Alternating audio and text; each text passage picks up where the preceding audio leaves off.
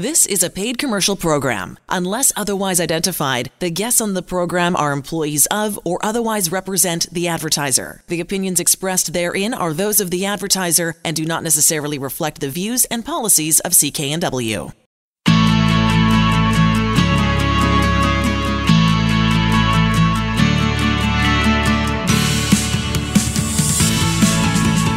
Welcome to Dollars and Cents. I'm Elaine Scollin along with Blair Manton from Sands & Associates. They're experts in helping you get out of debt. I love this segment, warning signs. Now, wouldn't that be great if we all heeded warning signs when we, first of all, to be aware of them. Yeah. But there are a bunch, and I think this is a really good segment. Warning signs of a debt problem that shouldn't be ignored. So as I mentioned, I'm talking to Blair, who's licensed insolvency trustee and vice president at Sands & Associates, talks to people every day who are looking for solutions to better manage their debts. And you've got 4 warning signs that you say are clear indications that you've got a debt problem. Yeah, exactly, Elaine. So I'm really happy to talk about this segment today because, there's 2 types of debt problems. There are some that can just arise overnight. You didn't see them coming. Sure. Sometimes that's, a divorce, for example. You might not have seen that coming, just happens. A big balance owing to CRA, maybe something you had no idea was coming. You get the assessment and that's that. Or the other things like an illness or, sudden family emergency, that kind of thing, right? Yeah, a lot of those things, typically what you worry about in life doesn't happen. The things you don't worry about are what really impact you. So there are some debt problems that are sudden and you don't see them coming. But my experience is that the vast majority of debt problems, a lot of them tend to start as a slow build. So there are some warning signs. There are some indications that, hey, maybe things aren't going completely according to plan. But if you ignore them, if you, some of my clients say, well, I just buried my head in the sand for a period of time, you can miss them. And then suddenly when you pop up, it's not a warning sign anymore. It's this ringing alarm bell and your house is on fire at that point. Yeah, got it. Okay, so let's go through the 4 of them. What's the first one? Yeah, so the first one is just the idea of kind of what I don't know can't hurt me. And that's wrong. So the idea is, if you're avoiding your account balances, your credit account balances, that's a big warning sign that potentially you've got a debt problem coming. So how this tends to manifest or show itself is, do you have unopened bills? Is there a stack of mail at home? You just don't want to open it, whether it's collection agency mail or, even emails, you know what it's going to say or you think you know what it's going to say, so you just kind of avoid it because it's bad news. Right, that whole denial thing that people, and I think it's human nature, just that's their default. Exactly. Yeah. And, sometimes you think if I'm not looking at it, it's not getting any worse. Well, that's the opposite of what happens with money problems because typically they don't get better. They get worse over time because the interest is working against you. Yeah. And if you're not opening your mail all the time, you might not even know if things have escalated, if you're being sued, if they're starting to garnish your wages, even if your bank is, just taking a payment out of your account because you've missed one. If you're not opening your notices, you're not going to know that stuff. What are the other areas that we sort of ignore or delay looking at? Taxes are a big one. And I know as soon as I say that word, some people have a visceral, physical reaction. Oh my God, my taxes, I haven't filed in a number of years. You're not alone, but it's really not a successful strategy for avoiding financial difficulties, not filing your taxes. Even if you know that you owe CRA money, it's always better to file. CRA does take extreme collection measures once you've got a balance owing, but they'll take even more extreme measures to compel you to file your taxes, including potentially calling for your arrest. Now, I've never seen someone thrown in jail for not filing taxes, but I have seen a lot of people threatened that our next step is we will be throwing you in jail unless you get these tax returns filed. Which would be awful. Yeah. So typically, try to file your taxes every year. Even if you owe money, you're not solving anything by avoiding a tax filing. Now, not talking to people who you owe money to, who your debtors, I know some people think that that's a good idea. It can be, but this is just the whole idea. It's a warning sign. So typically, you talk to your creditors if you knew the situation was okay. And, I just missed this payment this month. I'm going to catch it up next month. That's a phone call you're fine to have. But if you find that you're screening every single phone call, every single text message from your creditors because it's something that you won't have a good answer to say, they want a payment and you can't make it, that's another warning sign to consider, all falling under avoidance. The last one under this bucket as well, Elaine, is just the idea of not sharing your financial situation with those people that are closest with you, with your family, with your significant other, with your spouse, for example. If you're keeping things to yourself, not talking about your financial difficulties, that's a warning sign that there could be some financial challenges coming your way. Okay, so what's the next sort of big warning sign that has a whole bunch of other little pieces to it? Yeah, the second one is what we just call adding to your debt. So it's the whole idea of how do you get yourself out of a hole? Well, the first thing you do is just stop digging. And that can be so tough to do when you find yourself in debt. But what you need to do is to really find out, am I adding to my debt every month? And if you are, well, that's a big warning sign that things aren't moving in the right direction. So, a couple ways that this can show itself. One is, are you relying on credit to bridge the gap between your cost of living and your income? Is every month, there's more month left over than there is money, and then it's a credit card that comes out and basically saves the day and puts the balance on. If you're doing that regularly, obviously your balances are going to go up every month. Right. What about I know that we get inundated with the ads for the payday loan people. Mm-hmm. That can't be good. That can't be good. That's probably the nicest way we can say that, is that it can't be good. What we find is, if you needed a payday loan for one discrete, one time you knew it was going to get paid back right away, okay, that's what they can be great for. But our challenge is that it's a borrowing cycle that often starts. You get the one payday loan, and then when it comes time to pay that one back, you don't have the funds to pay it back. So you take out a second one to pay off the first, and so on and so forth. So be very worried if you're taking that first payday loan. If you don't have a plan to pay it back right away, you could fall into that cycle, that trap even, of having multiple payday loans at once. Or paying for that using another thing that it just accumulates more debt too. Well, that's exactly it. So that's another kind of sub-point to this warning sign, Elena, is using credit to pay credit. So just shuffling money from one card to another, trying to make a minimum on one with credit cards from another.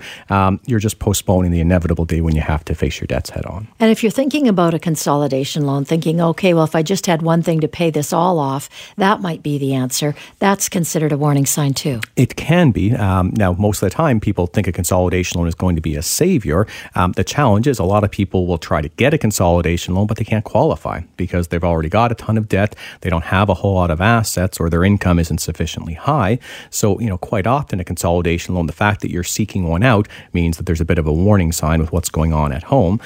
And it's kind of the issue that it's often a solution that doesn't solve a problem. You're not able to get the consolidation loan, so people get a little bit more depressed at the end of it that they haven't moved forward. So I know that you've got a ton of experience in this. Does it make sense, or if someone's able to make payments towards your debt, that can sometimes throw them off to seeing how serious the situation actually is? Yeah. Yeah, it's this fallacy of, minimum payments, the fallacy being that it's actually getting you somewhere.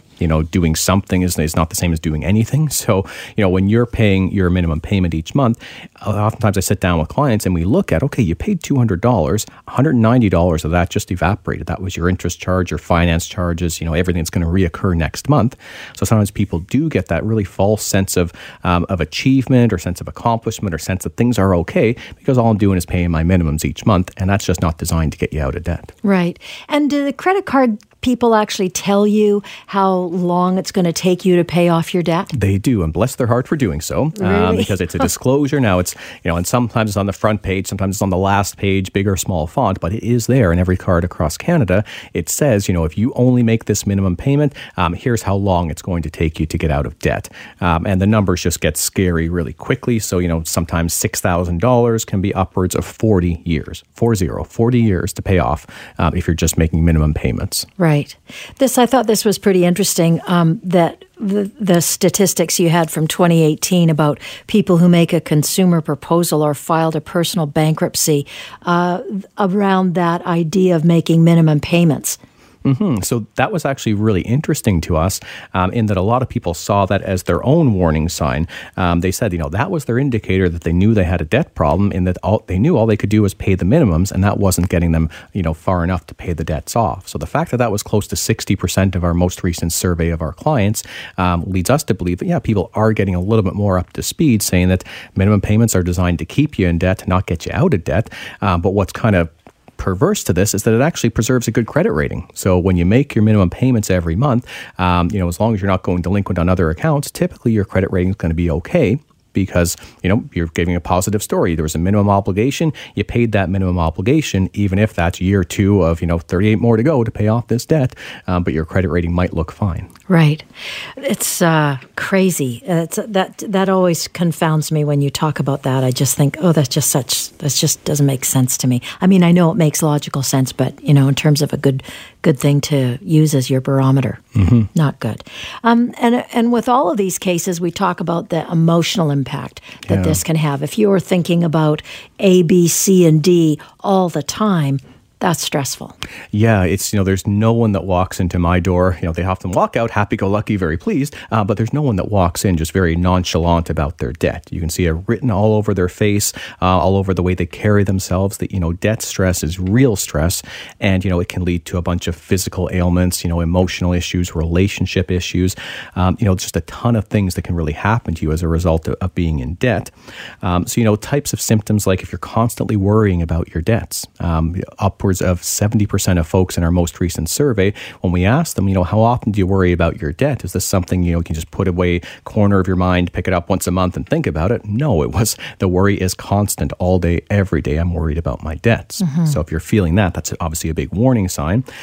Being scared or anxious about your financial situation. So a lot of people that come into me, the reason why they're so scared and anxious is they know they're in a tough situation, but they really lack two key pieces of knowledge. They lack the knowledge of what can actually happen to them. What can creditors do? Can they show up the next day and start carting off their furniture, take their firstborn? Some people don't know that that's not possible. Yeah. Are they going to be in court next month and thrown in jail?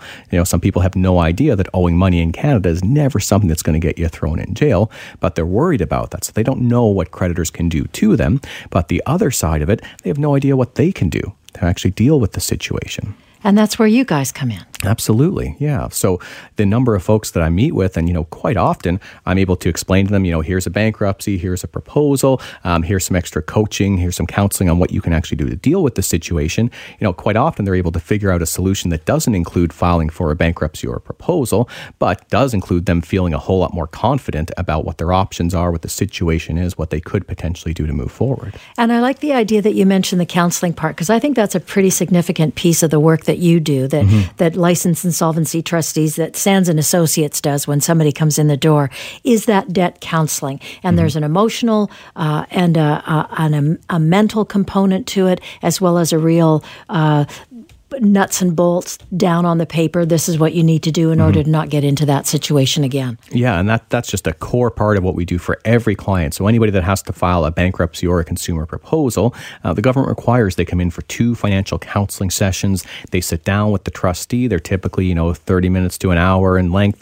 We try to understand what are the background, what's the situation, the warning signs that perhaps you saw or you didn't see that got you to this position. And then the second counseling session is all about the future. What do you do from here? How do you rebuild your credit? How do you avoid being in this situation in the future? And how do you have a really good early warning system, a detector for seeing if these warning signs are happening? You can head them off, get some help early on so that you don't suffer for so long. Sands-trustee.com is just chock-a-block full of good information, lots of questions, lots of good answers.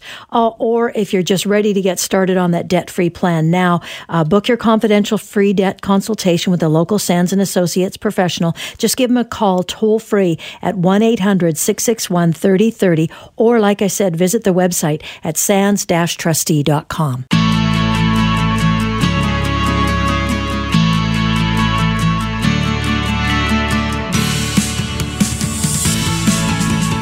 Welcome to Dollars and Cents. I'm Elaine Scollin, along with Blair Manton from Sands & Associates. They're experts in helping you get out of debt. So this is a great segment. It's all about figuring out who to talk to in order to move forward. Who are you going to call? Who you call? Who do you call? You. But I mean, the thing is, not always, right? There's some people out there that can give you some assistance, but then there's some people who can't do anything that a licensed insolvency trustee can do. And that's what this is about. So let's talk about the different types of debt help professionals, because we get inundated with ads from all sorts of people telling us that they can do a lot more. I don't want to say that they actually can't do, but they infer that they can, and they actually can't.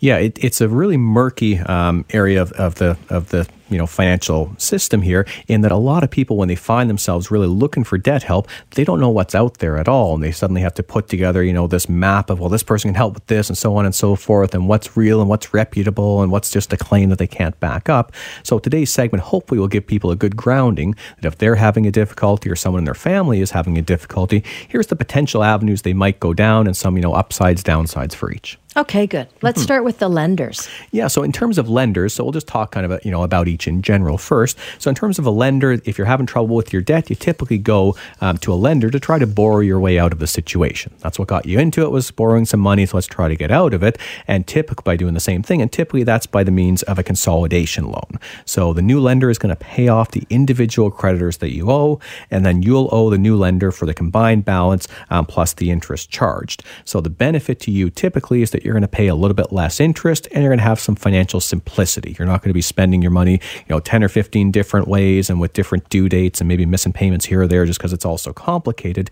You're going to have one payment each month. You're going to pay off that consolidation loan over time, and ideally it's going to save you a little bit of money. Okay. Now, you included payday loan companies in that first one as lenders. Yeah. So, there's subprime lenders, there's payday loan companies. So oftentimes people will go to these types of outfits to try to solve a financial problem. But the challenge there is just the cost and the interest being so high. So it's not something, just because we're talking about it doesn't mean I endorse it. I don't.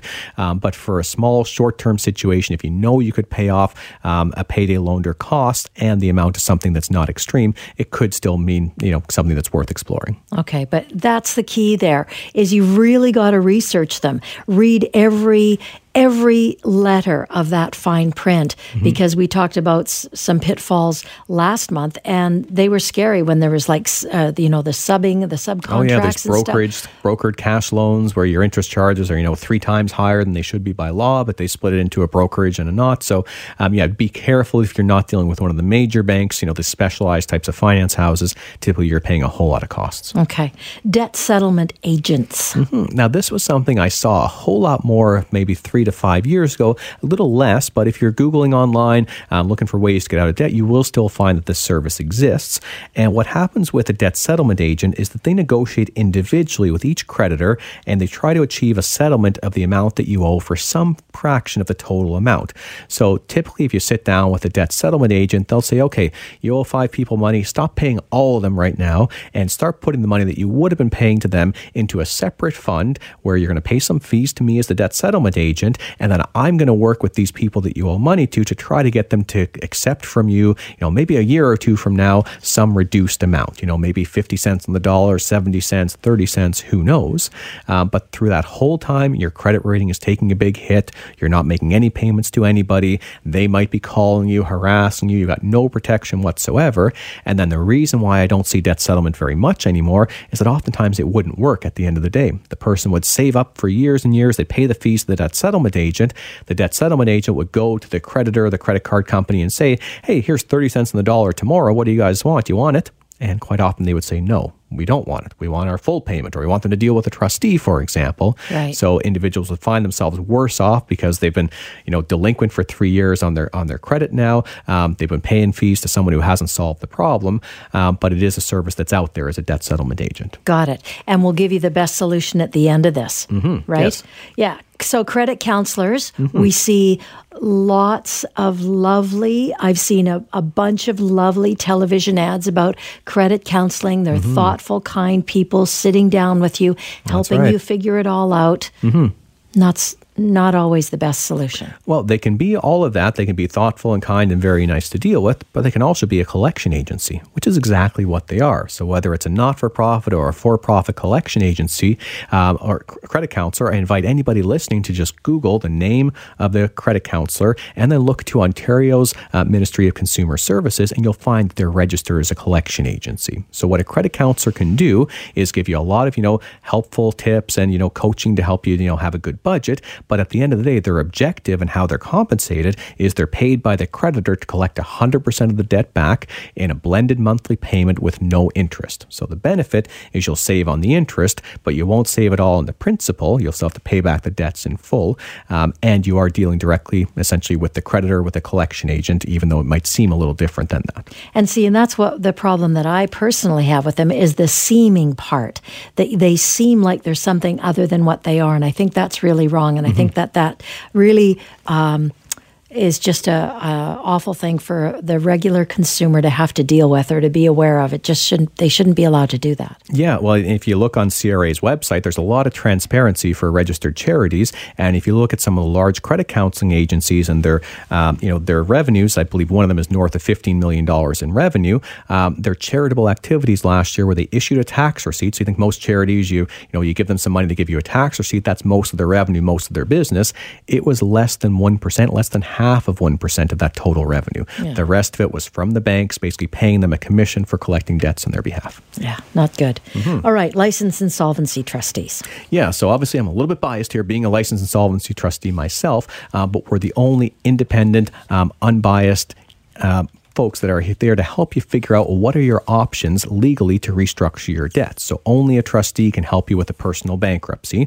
Only a trustee can help you with a consumer proposal. And a trustee's job is to explain all of these options to you, as well as ones that don't include a trustee. So we have to be able to explain to you about consolidating your debt, about going to see a credit counselor, about considering debt settlement. And then if the best option you choose is to deal with a trustee, we can help you with a bankruptcy or with a proposal. And when you say legally, you're federally regulated. And I know you Absolutely. say that term all the time, but it's really important. You're the only one that's under those very specific rules. This is how to do it. And that includes what you would pay Sands and Associates or what their fee would be for you to go through the bankruptcy or the consumer proposal. And it's all dictated by law. Yeah, everything is set by government tariff. Every trustee in Canada, it's a free consultation to sit down with the trustee and figure out what your options are. And there's no, conflicts of interest. There's no, we're working on behalf of the lenders and not for you. We're independent officers of the court. My job is just to make sure everyone abides by the rules. That includes the individual. They've got to be honest with us and disclose everything, but it includes the government, the banks, everybody else. They've just got to back off when a trustee is involved. They can't do anything against the person once they filed with a trustee. Okay. So do you want to, in closing out this segment, we just have about a minute or so, talk about the overall fees that you should be aware of or be sure to find out about before you commit to work with any of the debt help professionals? Yeah, I think just given the time constraints, so be aware that any individual who's not a trustee is typically going to charge you fees on top of whatever arrangement they can work out. Quite often if it's a debt settlement agent, you'll be paying a fee that can be very significant, and that fee gets paid regardless of whether they solve the problem or they don't solve the problem.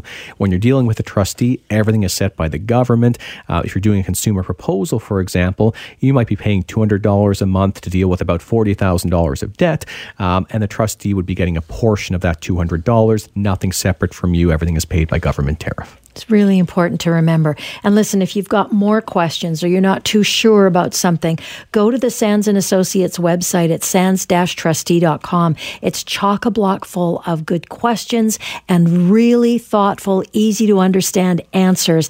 And then you can figure out your next step. And if that's by giving them a call, this is their toll-free number, 1-800-661-3030. Or again, visit the website at sands-trustee.com.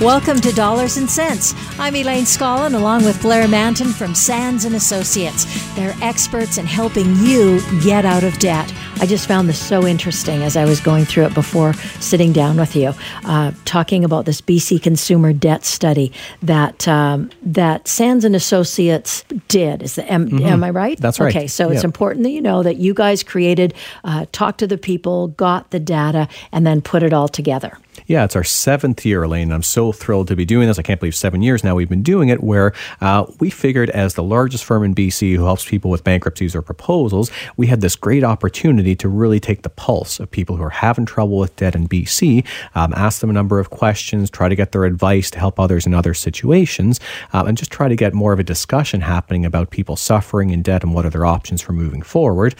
So this year, it's the 7th time we've done it. I was so pleased that we had, I believe, north of 1,300 responses to our survey. And if we look at the number of people in a year who file for a bankruptcy or a proposal in all of BC, that's more than 10% of the total. So it's a pretty large number of folks.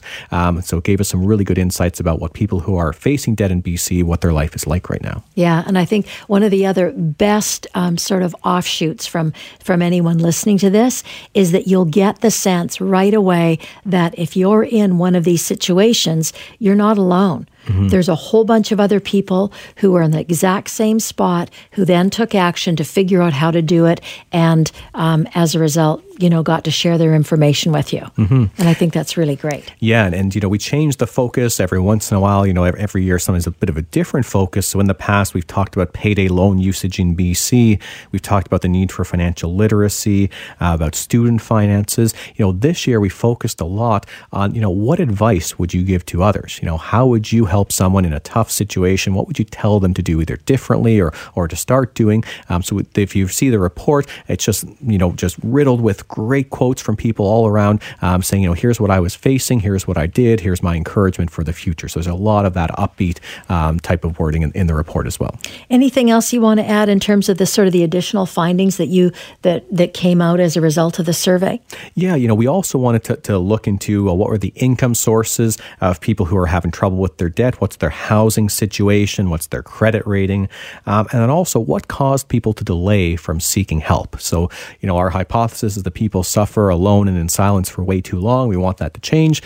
This year it told us, we still got a lot more work to do on that. Yeah, I think it'll be surprising as we start to go through some of the information, exactly that. Their income levels, how they were living, credit, all of that stuff. You'll go, oh, that's surprising. Yeah. Oh, that's surprising, because it was for me when I went through it. I thought, oh, that's so interesting. Men versus women, those numbers are really interesting. Age group, also super interesting. Okay, let's get started. Yeah. So in terms of the demographics, so who we actually surveyed this year, so as I said, it was over 1,300 people who had filed either a bankruptcy or a proposal. And then about 63% of that total were proposals. About 34% was a personal bankruptcy. Now, you got to feel good about that. Yeah, that's almost exactly what we see coming through our doors. It's pretty close to 2/3 of people. They're not filing for bankruptcy anymore. They're filing for a consumer proposal. And that's a complete reversal from about 10 years ago, where it was about 1/3 proposal, 2/3 bankruptcy. So the word is getting out there a lot more. The proposals are a great option to help people avoid a bankruptcy. Okay. And then from a gender point of view, this did surprise me. It was about 56% female with the balance male. So I'd always thought it was pretty evenly split, but it seems at least in this past year, it's been more female-driven than male-driven in BC. Any idea why? Were you able to sort of make any deductions from that? In some cases, there's a higher incidence of student loans we've noticed with females. So, sure. Generally females over 30, much more likely to have student loans than males, at least in our practice. So, okay. With student loans, you have to wait 7 years until you were last a student, and then you can come and get some debt help. So our hypothesis is it's just a lot more people now coming through with student loans, which tends to skew a little bit more female. So, and the other thing is you may want to look at university populations too, male versus female. That's right. Or people who identify as each. If there's more women or female oriented than male oriented too, that might come up. All right. What else? How about marital status? Can we talk about that part yet? We looked at marital status. So, the not vast majority, but the highest proportion of individuals, just under 40%, about 37%, indicated they were married or in a common law relationship. And that was closely followed by those who were single, so about 34%. Okay. So you're both married, common law, single, pretty significant proportion of folks. And then in terms of those who were divorced, that was about 23% of the population, widowed about 4%, and the balance, just other living arrangements. But sure. for the most part, they're single or living in a committed relationship. So what about the actual age range of the participants? Did that surprise you at all? A little bit. So the biggest thing that we noticed in this year, and definitely compared to previous surveys, was just the aging of debt. So finding that people are older when they come to see us. So in our 2012 study, we looked at, what's the percentage of people who are age 55 or older when they sit down with a trustee? At that point, it was about 26%, so just over 1 in 4. Our 2016 study, it went from 26 to 36%, so now it's closer to 1 in 3. In this study, it went to 39%. So, just under 40% of individuals coming to see us age 55 or older. So a lot of those individuals, they don't have the ability to increase their income at the end of their working life. They get what the pension is, and that's that. Sometimes they can't go out and get a second job. So it can be a really tough situation if you're dealing with debt at the end of your working life or well into retirement. And we're seeing that more and more. Okay. Do you want to talk about income and housing being highlighted in the study and what you found out of that? Yeah, so this was really interesting to us. So, a lot of times people say, well, a lot of this overextension, bankruptcies and things, it must be caused by people just buying way too much house and not being able to afford the mortgage and, getting turfed out and then having to go bankrupt after. I don't think I've ever seen that actually as a trustee in BC. I have almost nobody coming to see me because of mortgage overextension. And from our survey point of view, just 4.4% of respondents were homeowners at the time that they sought debt help.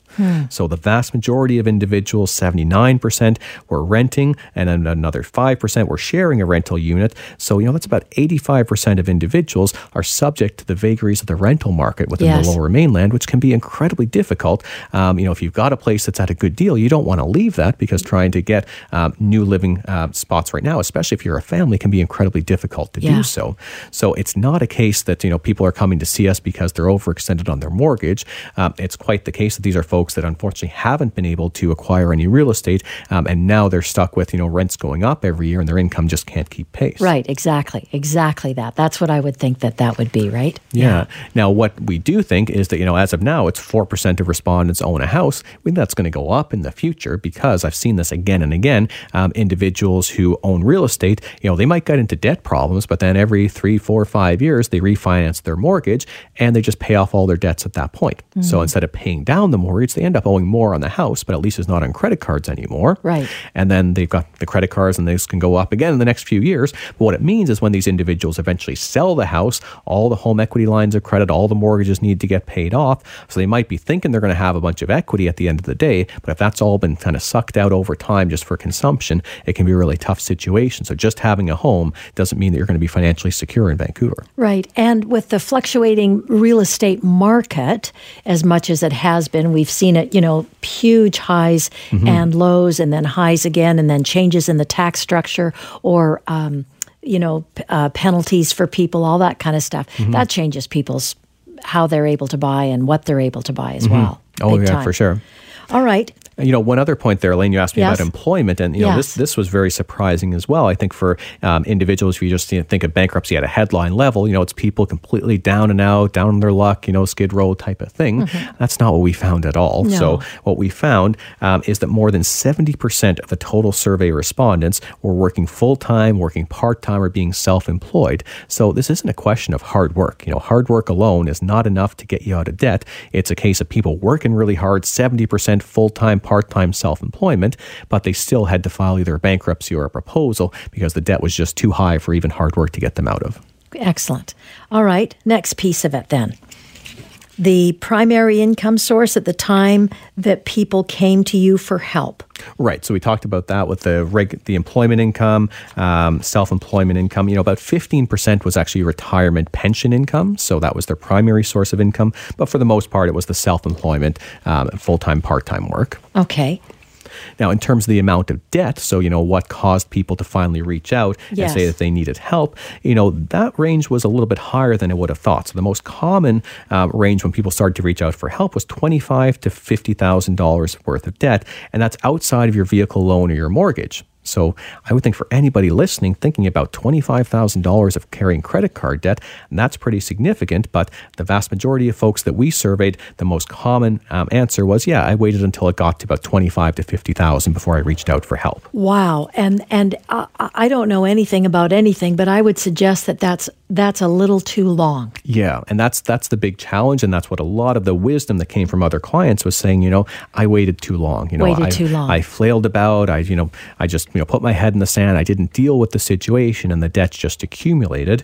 We found about 11.7% of people, their debts were $100,000 or more by the time they came to see us. And again, it's not mortgages, not car loans. So imagine your credit cards, your lines of credit, your student loans, topping $100,000, even those from 50 to 100,000, that was another 25% of individuals. So it's really high. Yeah. So it's definitely, I think people let their debts accumulate to a level where there's just really nothing else they can do than come see a trustee. Whereas if they had acted a little bit more quickly, they wouldn't have been so stressed. And perhaps, they would have done a proposal instead of a bankruptcy in some of those situations. Now, is that the big takeaway for you after looking at those numbers, that people needed to take action sooner? Mm-hmm. And what about having money put aside? And I know that that's really hard for some people to even think about, sort of that emergency fund, but I would think that would have been helpful as well. You're absolutely right, Elaine, on that emergency fund, because as we dug into the causes of debt, what really caused people to have to file either bankruptcy or a proposal,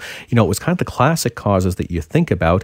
It's job related, there's unemployment, a layoff, a reduction in pay, there's an illness, injury, or health problem, there's a marital breakdown, or so on and so forth. The combination of those was over 40% of the survey respondents. And to your point, Elaine, if you had an emergency fund, a lot of those things, that's why you have an emergency fund. You have an emergency fund that if you're sick, you're going to be able to pay your fixed expenses. If you're getting divorced, you've got something to get you through. So the challenge, I think, is that we've got people operating with no safety net whatsoever. Exactly. No savings, no emergency fund. The emergency fund is the credit card at the end of the month, which is not an emergency fund. You need to have money saved that you can put aside to help you get through the tough situations that you don't have to necessarily reach out to a trustee right then. So is there some sort of, as we close out this segment, is there something that you can do easily or very definitively to create an emergency fund for yourself? Because I know that that's real pie in the sky for some people. They can't even wrap their head around that idea of having money put aside.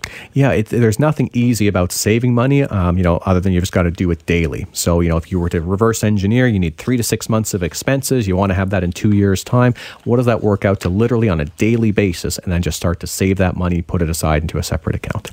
The other thing I want to add is that you can see the whole consumer debt study on the website sands-trustee.com.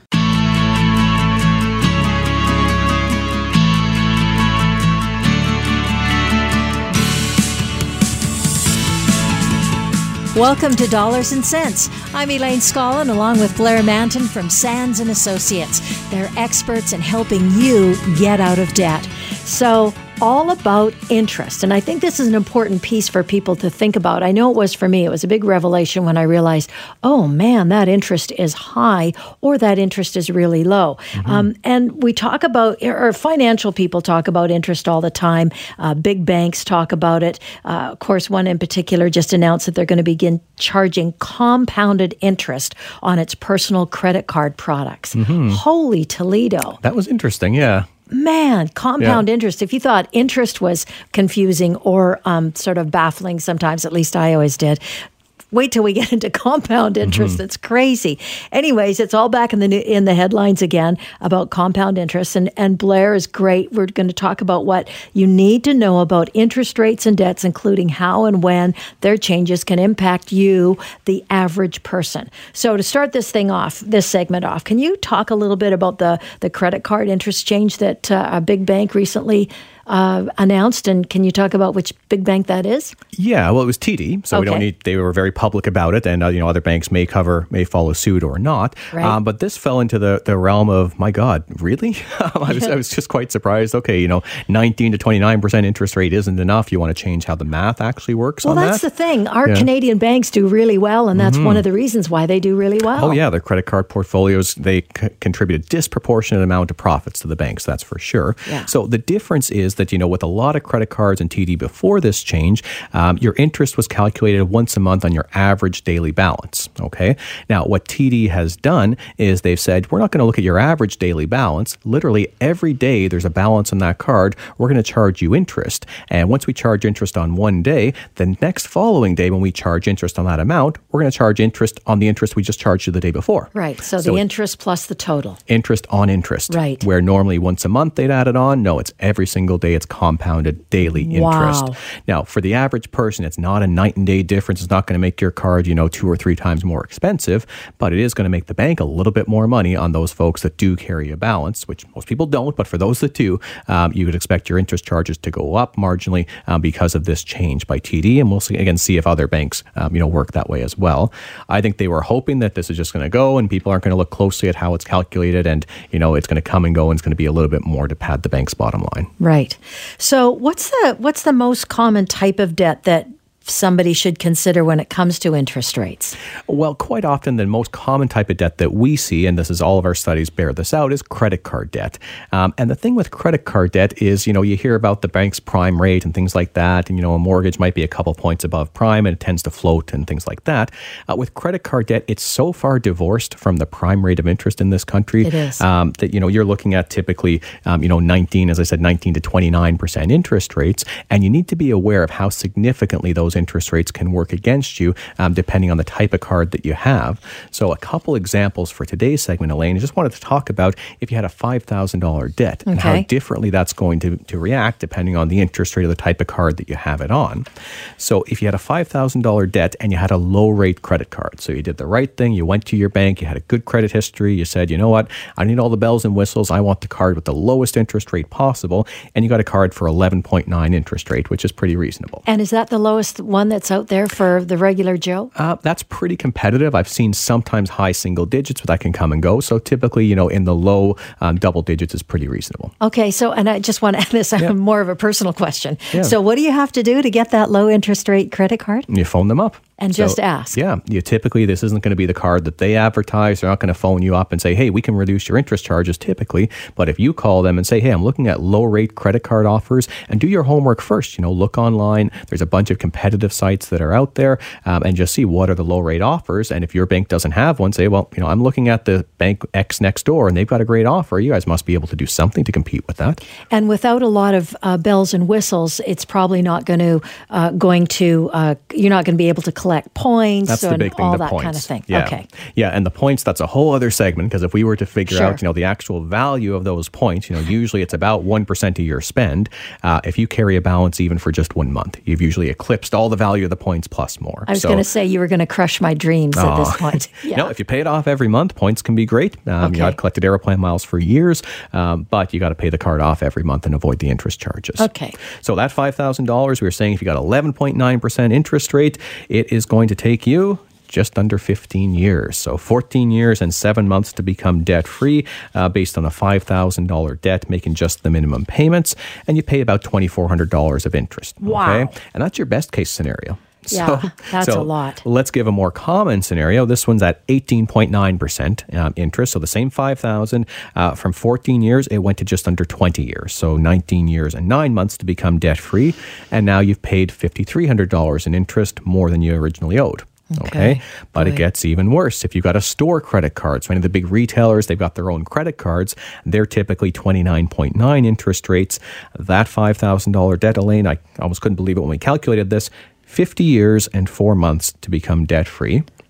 And you would have paid an interest, not the $5,000 that you borrowed, not even 2 times that. You'd pay almost 5 times the amount that you borrowed in interest. You'd pay $23,262 in interest.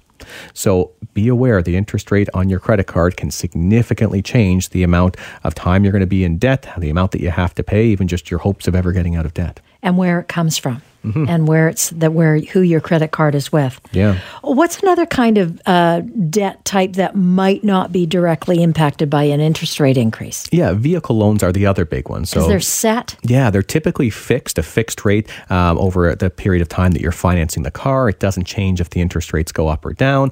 Sometimes there can be a variable component where they'll add a couple payments to the end if interest rates change, but that's very rare. So for the most part, it's a fixed type of a contract.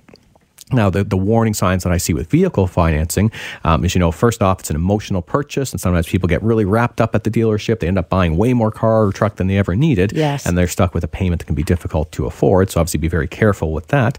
But the other thing is to be very careful about negative equity. So this means if you're trading in your car before it's paid off, you owe more than what your car is worth, and you just say, we'll add that to my new financing. Okay. And then you do that another time and so on and so forth. I've had people come to me owing literally $60,000 to $80,000 on $20,000 vehicles because they just continually didn't want to keep the car for the full term. They owed a bunch of money on it and they said, well, just add that to the new financing on the car. So be very careful about rolling in negative equity. If you've got a car that you don't want to continue to make the payments on, we've talked about that in past segments about, your options there. If you stop making the payments, typically the car will get seized and that will extinguish the debt. So be aware of all of your options before you consolidate some negative equity when you're financing a vehicle. Okay, so and this may be the last thing that we talk about in this segment. What are the types of debts where you will be impacted by an interest rate change, even though you don't start with that, but you end up with a different rate? Yeah, the biggest ones are lines of credit and mortgages, and obviously mortgages very near and dear to us in the Lower Mainland because every situation or conversation often comes back to housing here. On a variable rate mortgage, if interest rates go up, your payments will go up. So you'll see an impact often by even the next month. And rates have been so low for so long, and they're still relatively low, but you got to realize a 2% mortgage, if rates go up by 1%, well, then you've just increased your interest cost by 50% because you're now paying 3% instead of 2%. So be aware that even a small change in interest rates in a variable rate mortgage can have a significant impact. What about a fixed rate mortgage? How do you come out with that? Well, fixed rate is typically you've got some certainty that it's not going to change based on the rates going up or down, but at renewal time, that's when you might have a situation where it's going to be a lot more expensive. So, obviously, if you're in the year prior to your renewal, you might be looking at, well, do I break earlier now and try to lock in if you think rates are going to go up or down? There's a bunch of speculating you can do. But for the most part, if you've stayed variable in the past, it has borne out that that's been the right decision. But, who knows in the future how things would go. Okay, so can we skip to the questions? So what can you do to counteract the costs of an interest rate increase? Because that seems like the most timely thing to do. Yeah, well, you can't do anything to control interest rates. Those decisions are made far above your or my pay grade here, so there's nothing we can do to impact the interest rates. But what we can do is not panic. So we know interest rates, they rise and fall with the business cycle. We know if rates go up, they're not going to be high forever, and if they're low, they're not going to be low forever. The people who are most at risk if interest rates go up are those that are overextended on their debts. So those that have borrowed too much, haven't been able to pay it down. So the key thing to do is just to focus on paying as much of your debt down as possible while rates are still low, and try to insulate yourself that if rates go up, you'll still be able to make payments. Book that confidential free consultation. It's nice and easy to do. 1-800-661-3030 or visit their website at sands-trustee.com. The proceeding was a paid commercial program. Unless otherwise identified, the guests on the program are employees of or otherwise represent the advertiser. The opinions expressed therein are those of the advertiser and do not necessarily reflect the views and policies of CKNW. Hi, it's Shauna, and I might be a bad parent because my kids think French fries are vegetables. Hey, it's Ryan, and I might be a bad parent because I went out for wings when my wife was in the hospital after giving birth. Johnny here. I might be a bad parent because in my house, the tooth fairy gives pocket change. But we're not alone. Len emailed us and said his 6-year-old daughter's Tarzan moment going from love seat to lazy boy by curtains made him more proud than any dance recital. And Andy left his 2-year-old at the rink. All right, guys, I'm sure we're not alone. Like Andy's kid. For stories and confessions like this, make sure you check out our podcast. It's called Bad Parents, and it's available wherever you get your podcasts. I left a glove at the rink.